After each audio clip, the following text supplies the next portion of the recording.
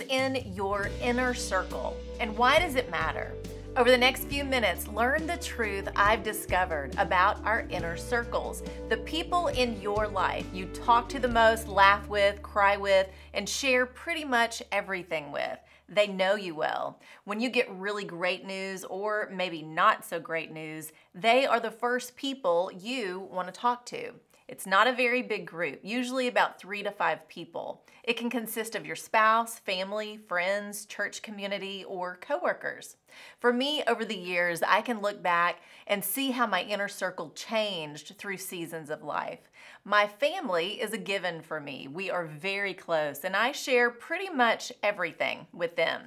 Beyond that, I've had an inner circle of friends that God has used to challenge me, walk life with me, and love me well through pretty much anything I've faced. If you were to have a conversation with and get to know, let's say 3 of those friends, you would get to know me. You are, to a certain extent, who your friends are. If that's true, then what do your friends or your inner circle reveal about you? Do they reflect what you value and believe? Do they even know what you value and believe? The beauty of a friend is that you don't have to agree on everything, but they know you and love you as is and encourage you and build you up more than they tear you down. A friend of mine shared this thought: the values and convictions that shape our beliefs and guide our paths should be a given to those in our tribe, not a debate, not a fight. Here's why that rings true for me. Who I spend my time with and who I believe God divinely brings into my life should be a circle of friends who love me and not only see who I am, but see who God is creating me to be. And they cheer that on and encourage that path for my life. Those are people we need around us. I love that we get a first-hand glimpse in the Bible of Jesus' inner circle of friends. From the beginning of his earthly ministry, Jesus was intentional about who he invited into his circle to follow him.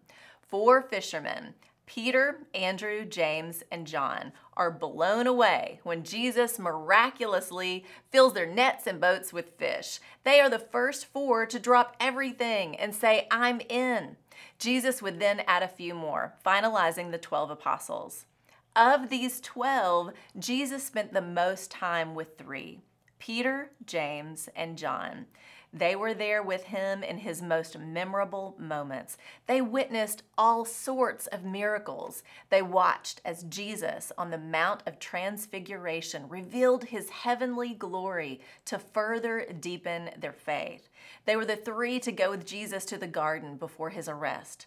40 days after the resurrection, they watched him ascend into heaven and were commissioned with the others to go and spread the gospel. Were these 3 friends perfect? No way! They were sinners in need of a Savior just like you and me. But God called them to be a part of the story. The day Jesus invited them on mission to be fishers of men, Jesus knew what that meant for their lives. And he took every moment of their 3.5 years together, investing in them and revealing truth to them, preparing them for the day he would complete his mission. And they would then be the ones to complete their mission, to spread the gospel, establish his church, and ultimately die for it. The friends we surround ourselves with matter. Jesus knew that. He knows what true friendship looks like. That's why he spoke these words to his friends in John 15. "Greater love has no one than this, to lay down one's life for one's friends. You are my friends if you do what I command. I no longer call you servants because a servant does not know his master's business. Instead, I have called you friends, for everything that I learned from my Father, I have made known to you." Jesus was gathered with his closest friends in the upper room hours before his arrest, trial, and crucifixion. The words he speaks are revealing and intentional, and all the experiences they've walked together have led to this moment. He knows they will scatter. He knows of his betrayer. Yet still, he not only tells them what love looks like, he is about to show them as he lays his life down for his friends. Peter, James, and John, all three, along with the rest of the apostles, all ended up laying down their life for their friend and Savior, Jesus. They were an inner circle that lived out loud the gospel truth, grace, and love of Jesus. If we call Jesus friend, we're called to do the same. That's the truth. Choose your inner circle wisely. Invest in friendships that will in turn invest in you. I'm Lori Klein.